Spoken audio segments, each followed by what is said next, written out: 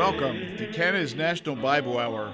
This is Brian Albrecht, your host and president of Mission Go. Today our scripture reading is taken from Luke chapter 9, verse 24, which says, "For whoever would save his life shall lose it, but whosoever will lose his life for my sake, the same shall save it." Here's a contrast about a person's life. You have two ways to go. If you want to control your own life, if you want to be in charge, your way's much better than God's way, then that first part of the verse is for you. For whosoever would save his life will lose it. That's a life that's not surrendered to God. But whosoever will lose his life for my sake, the same shall save it. We humble ourselves, we realize we're sinners and we need grace. We need God's help at every moment of every day. And when we have that kind of an attitude of humility each second of each day, and without Him, we can't please Him. We can't do things that will bring honor and glory to His name. And so when we have that kind of an attitude, we're open to the guidance of the Holy Spirit. We're open to spiritual truth. We can grow in grace and the knowledge of our Lord and Savior Jesus Christ. And we can have many opportunities that God puts in our way to serve Him, to share the good news of the gospel, to meet needs in other people's lives, to bear one another's burdens and to help them. That's the life that we want. Whosoever will lose his life for my sake, for God's sake, for Christ's sake, the same shall save it. And we will be in the presence of Jesus Christ forever and ever and ever throughout eternity.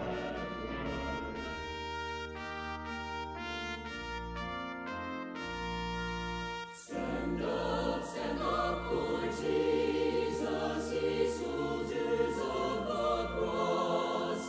Lift high his royal banner, it must not suffer loss. From victory unto victory, his army shall he lead, till every foe is vanquished and Christ is Lord indeed. Stand up for Jesus, the trumpet all obey. For through the mighty conflict in this his glorious day, ye who amend now serve him against unnumbered foes. Let courage rise with danger and strength to strength oppose. It's the radio edition of Global Times. Today we have in our studio Sammy Fukushan, who has a wonderful church ministry in downtown Paris. You also have an impact into students, PhD students. Well, they just show up. I mean, we had an interesting group of students doing their PhD, and one of them is an amazing story. I mean, when the Lord is at work, we can just be amazed. And this young man from a non-Christian family doing his PhD on church history, his thesis is on the martyr of Stephen according to the Ethiopian tradition. Now, this is a very unique subject of this, but I didn't know that Ethiopia had a huge tradition of Christianity. And so he made his study on that, and he met a girl from our church that is also studying on a PhD in Ethiopia. And she invited him to come to church on a Sunday morning, and it was a revelation. After 3 weeks, he accepted Christ, just coming to a Sunday morning service. And his comment was to say, until now, whenever I would go to a church, which meant a Catholic church, he said, I would hear dissonances between what I would read and hear. But when I came to this church, I heard harmony. And I accepted Christ, and I got the privilege to see him growing amazingly.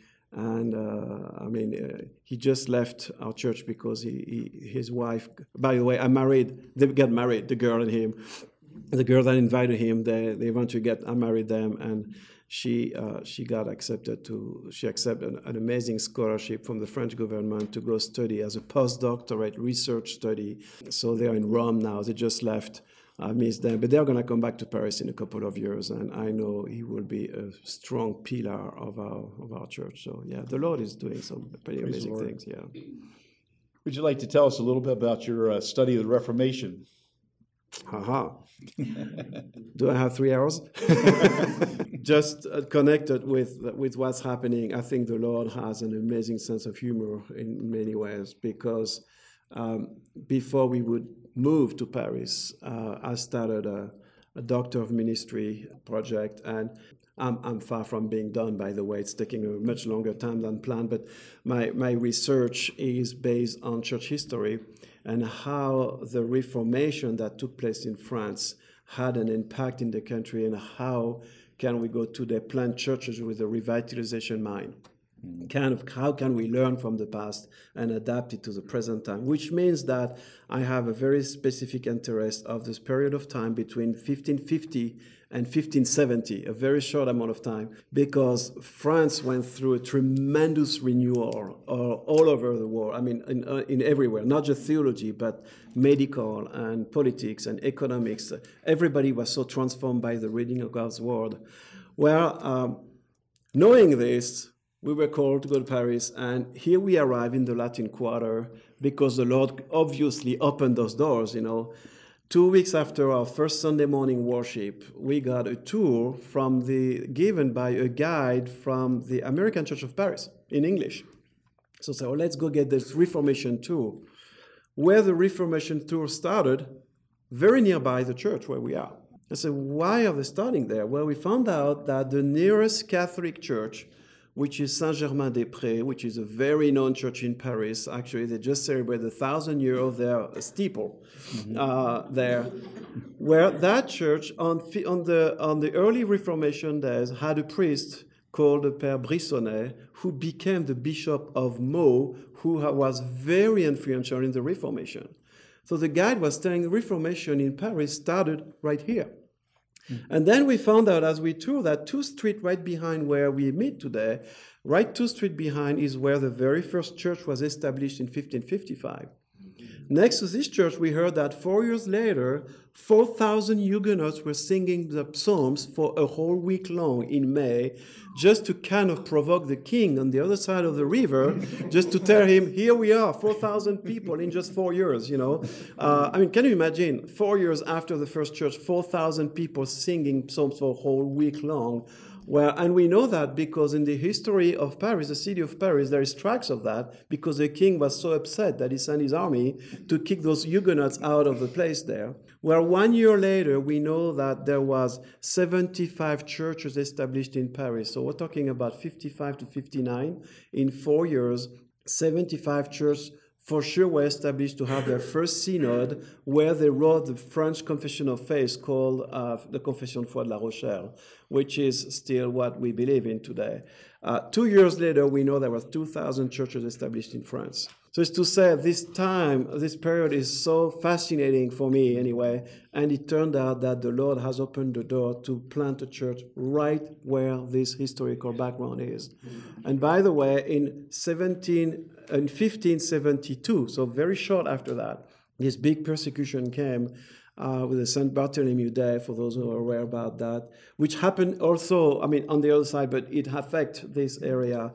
And as far as I know, since 1572 until 2012, there was no public worship in this very neighborhood. And I think it's interesting that the Lord has said over the years that really prepared us to search on this topic and to come to this place. And this is right where he opened these majestic doors to worship the Lord. So we're very excited about that. I'm saying praise the Lord. I'm really Amen. thankful Yes, for that. After 400 some years, man. He's not done with France, so we can keep working. Praise the Lord. There's still hope.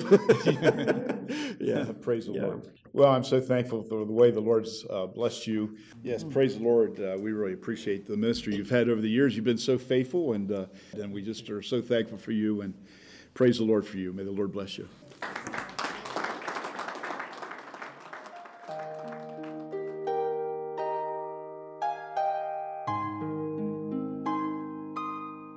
Thank you so much for listening to Canada's National Bible Hour, and we really appreciate the prayers of those who pray for us each week and help us financially to support this broadcast. As you know, this is a listener-supported ministry, and we count on your donations to help us stay on the air. This month, we're offering a really wonderful book of poems by Helen Steiner Rice, who's a famous Christian writer. It's entitled A Collection of Love Gifts, and I just thought I'd read one poem out of this wonderful booklet. It's called He Loves You. It's amazing and incredible, but it's as true as it can be. God loves and understands us all, and that means you and me. His grace is all sufficient for both the young and old, for the lonely and the timid, for the brash and for the bold. His love knows no exception, so never feel excluded. No matter what you are, your name has been included. And no matter what your past has been, trust God to understand. And no matter what your problem is,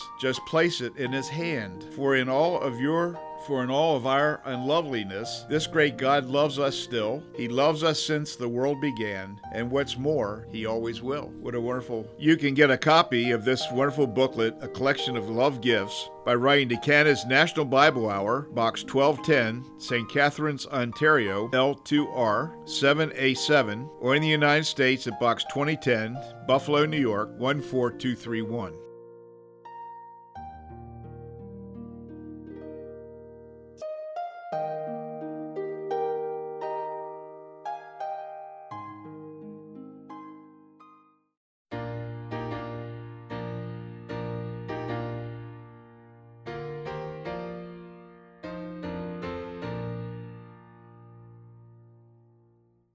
Rock of ages, cleft for me, let me hide myself in thee. Let the water and the blood from thy wounded side which flowed be of sin the double cure, save from wrath and make me pure. Not the labors of my hands can fulfill thy law's demands.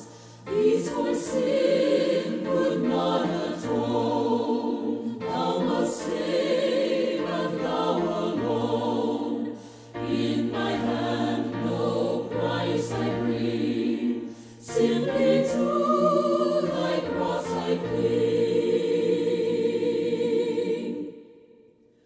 While I draw this fleeting breath, when my life shall close in death, when I rise to worlds unknown, and behold thee on thy throne, Rock of ages, cleft for me, let me hide myself in thee.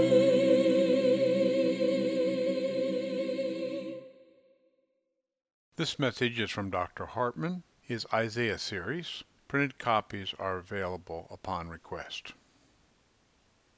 Today we're going to begin a new series that will last for some time. We're going to be studying the highlights from the greatest prophets of all time, Isaiah. This book has been held in highest esteem by both Jewish people and Christians as well. It will not be a verse-by-verse study, as that would be too long for radio, but instead we'll look at the highlights to get an overview of this great prophetic book. To get started, we must first get to know the author of the book, learn a little about his life, the time of writing it, and why he wrote the book. We do not have a lot of biographical material on him, but we know that he was the son of Amoz. We also know that he was married and had two sons named Shir-Jashub and Maher-Shalal-Hashbaz. He lived somewhere between 750 and 680 BC. He prophesied during the reign of at least 4 kings of Judah, Uzziah, Jotham, Ahaz, and Hezekiah. He must have lived a little while after Hezekiah died, during the reign of Manasseh. We know that because he wrote a biography of Hezekiah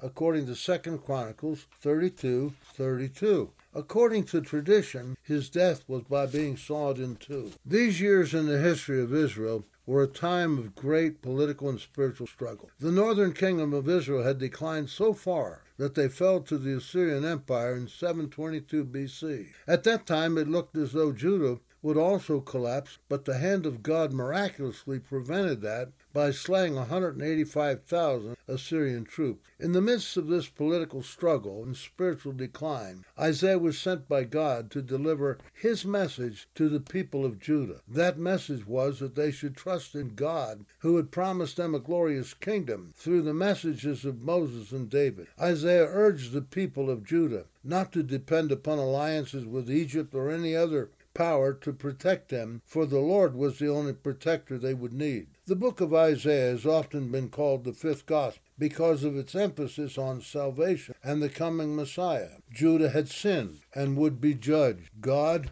would save a remnant out of Israel, purified through the fire of his judgment, and forgive their sin. God would usher in a universal messianic kingdom, marked by the return of God's visible presence, the Messiah, with complete peace, justice, righteousness, and the bestowing of great blessing upon redeemed Israel. Ultimately, all of God's purposes of judgment and salvation will be executed through the Messiah, who Isaiah calls his servant, Redeemer, Holy One of Israel, Branch of David, Emmanuel, the Light of Israel, a light to the Gentiles, a tried stone, a precious cornerstone, the righteous King, and the messenger of God's presence. The book of Isaiah can be divided into two parts. It has 66 chapters, just like the Bible has 66 books. 39 make up the Old Testament and 27 the New Testament. The first 39 chapters of Isaiah deal with the judgment on Israel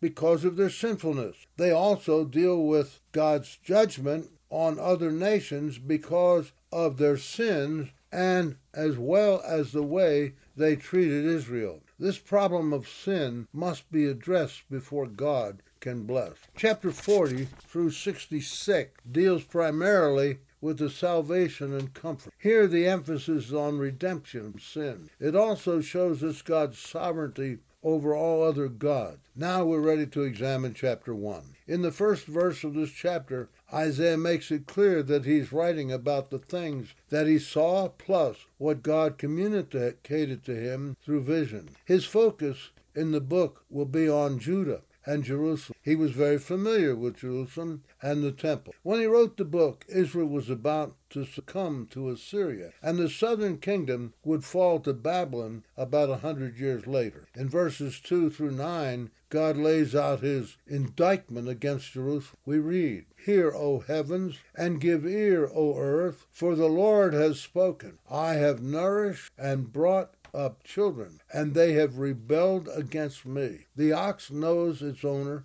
and the donkey its master's crib. But Israel does not know my people do not consider. Alas, sinful nation, a people laden with iniquity, a brood of evildoers, children who are corrupt. They have forsaken the Lord. They have provoked to anger the Holy One of Israel. They have turned away from backward. Why should you be stricken again? You will revolt more and more. The whole head is sick, and the whole heart faints. From the sole of the foot even to the head, there is no soundness in it, but wounds and bruises and putrefying sores. They have not been closed or bound up or soothed with ointment. Your country is desolate. Your cities are burned with fire. Strangers devour your land in your presence, and it is desolate as overthrown by strangers. So the daughters of Zion are left as a booth in a vineyard, as a hut in a garden of cucumbers, as a besieged city. Unless the Lord of hosts had left to us a small remnant, we would have become like Sodom, and we would have been made like Gomorrah. Isaiah, speaking for the Lord, cried out for the heavens and the earth to hear God's accusations against his people. We saw in these verses that God had been so faithful to his children, but they still rebelled against him. Even dumb animals obeyed their masters and were aware of the source of their care. They were more aware of their benefits than Israel was of God's care of them. Turning their back on God brought real consequences. These had been promised in Deuteronomy 28, if they turned against the Lord. He was reminding them here of the results of disobedience. Isaiah used the figure of a person who's sick and who was covered with open sores all over his body. By doing this, he was speaking of their coming destruction. They would be desolate, burned, and invaded by others. Their dwellings would be only in temporary shacks, like what was used for a short time by those who harvested the crop. Finally, except for a godly remnant, the Lord would have destroyed them as they did Sodom and Gomorrah. As I read these verses, my thoughts went to our own nation. In effect, we have done the very same thing that Israel is accused of by God. These were his own special people, and he brought some terrible judgment on them because they had forsaken him. When I look at how our nation have turned their backs on God today, should we expect less judgment from them or from him than what came upon his own beloved chosen people? In verses 10 through 20, God gives a message to the nation on how they should deal with their sin. First, he likened the rulers and the inhabitants of Jerusalem to Sodom and Gomorrah, and told them they had better listen to what he had to say. He asked the people a rhetorical question. What was the purpose of all the multitude of sacrifices they were offering to him? The people had assumed that making sacrifices and being ceremonially clean was all that God wanted. The Lord made it clear to them that he was sick and tired of all their hypocrisy. Their hearts were full of sin. Their holy days with their sacrifices made on them were nothing more than a stench in God's nostrils. Their prayers were not getting through to him. He says that when they spread their hands before him, he would hide his eyes from them. He was tired of their ways, so he would not hear from them. To top it off, their hands were full of blood. Let me pause here for a moment to bring this into the present day. There's so many people who go through all the ritual of church attendance trying to look religious before God, but there's no reality in that. They might look good on Sunday, but they live a life all week that is completely dishonoring to the Lord. Ritual without reality of knowing Christ and walking in daily fellowship with him is as useless as what the people were doing in the days of Isaiah. What is your life like before God today? Beginning in verse 16, God offers them a way out of their wicked, sinful condition. Wash yourselves, make yourselves clean. Put away the evil of your doing before my eyes. Cause to do evil, cease to do evil. God offered forgiveness to the truly repentant person, but he promised only judgment to those who continually rejected him. Most of the people felt they could live any way they wanted to, as long as they kept up the ritual sacrifices required under the law. 3,000 years ago, Solomon said, there was nothing new under the sun. People do the very same thing today. Verse 18 is the one that is often quoted. Come ye, and let us reason together, says the Lord. Though your sins be as scarlet, they shall be white as snow. They are red like crimson, they shall be as wool. Here, God made a great offer to a sinful and wicked people. For them to reason together was not a call for negotiation, as you cannot argue with God. Instead, it was a plea to acknowledge the depths of their sin and repent. If they would do that, then God would change them from scarlet, that which comes from a worm, to be as white as snow. They could either do that or face the alternative we will see in the verses that follow. Even though we live some 3,000 years later, God's offer to us still holds true today. We are all sinners, and God offers forgiveness through repentance and faith in his Son, Jesus Christ, who has paid the awful price for our sins through his death and sacrifice at Calvary. The alternative of God's call for repentance are two in number. We find them in verses 19 and 20. If you're willing and obedient, you shall see the good of this land. But if you refuse and rebel, you shall be devoured by the sword. For the mouth of the Lord has spoken. The choice was there. They could either receive blessing from God or die by the sword. Today you have a similar choice to make. You can either trust Christ as your Savior or face an eternity in hell. The choice is simply yours. In verses 21 to 23, we find God who was brokenhearted because the nation would not turn or not heed his call for national repentance. In the Old Testament, Israel is often called the wife of God, while in the New Testament, the church is called the bride of Christ. At one time, Jerusalem was as a very faithful wife. Here, Israel has turned so far away from God that he looks upon her and calls her a prostitute. She has marred the covenant relationship between them and gone her own way. Their silver and wine were worthless and useless. They were full of bribes, and everyone wanted to be rewarded with something they did not deserve. They had also forgotten the needs for the needy. In the next two verses of chapter 1, God declares his sentence on the nation. In verses 24 through 26, God no longer acts as accuser of Israel for her sin, but now he becomes the judge. He will get rid of those who are his enemies. He will purge them to get rid of the dross. They will either die or go into captivity as punishment for their sin. Beginning with verse 26, everything changes. The prophet Isaiah looks into a day that is still future, from today even. I will restore your judges as at the first, and your counselors as at the beginning. Afterward you shall be called the city of righteousness, the faithful city. Zion shall be restored with justice, and her penitence with righteousness. This verse is speaking of what will happen to Israel during the future millennial reign of Christ, when he returns to earth as King of Kings and Lord of Lords. Finally, in the last 4 verses of the chapter, we have what will happen to those who reject the call of the Lord. The destruction of transgressors and sinners shall be together, and those who forsake the Lord shall be consumed, for they shall be ashamed of the terebinth trees which you have desired, and you will be embarrassed because of the garden which you have chosen. For you shall be as a terebinth whose leaf fades, and as a garden that has no water. The strong shall be as tinder, and the work of it is a spark. Both will burn together, and no one will quench them. Just as those in the days of Isaiah, who rejected the call of the Lord and perished, so will be the end of anyone who rejects God's offer of salvation today. So the choice is up to you. It means the difference between an eternity in heaven or hell.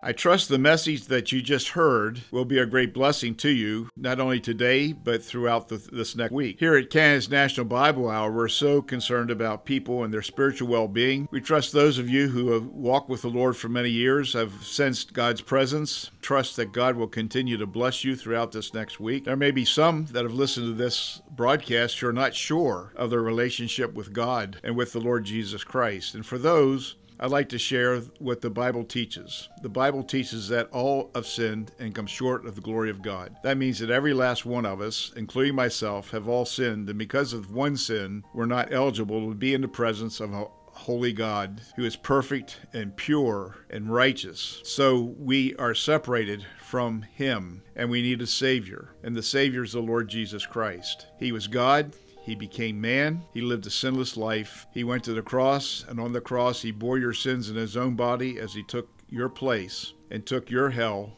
and took the punishment for your sin as he hung there. He died, but he rose again on the 3rd day, and he's alive. And he's seated at the right hand of God the Father, and all you need to do is understand the fact that you are a sinner and you need grace, you need a Savior, and you need to ask Jesus Christ to come in your life. You need to believe on the Lord Jesus and you will be saved. Don't forget to order your copy of Helen Steiner Rice's booklet entitled A Collection of Love Gifts. I know you will enjoy this booklet very much. You can get your copy by writing to Canada's National Bible Hour, Box 1210, St. Catharines, Ontario, L2R7A7, or in the United States at Box 2010, Buffalo, New York, 14231. You can also find past broadcasts at www.missiongo.org. That's MISSIONGO.org. I trust the Lord will bless you throughout this next week.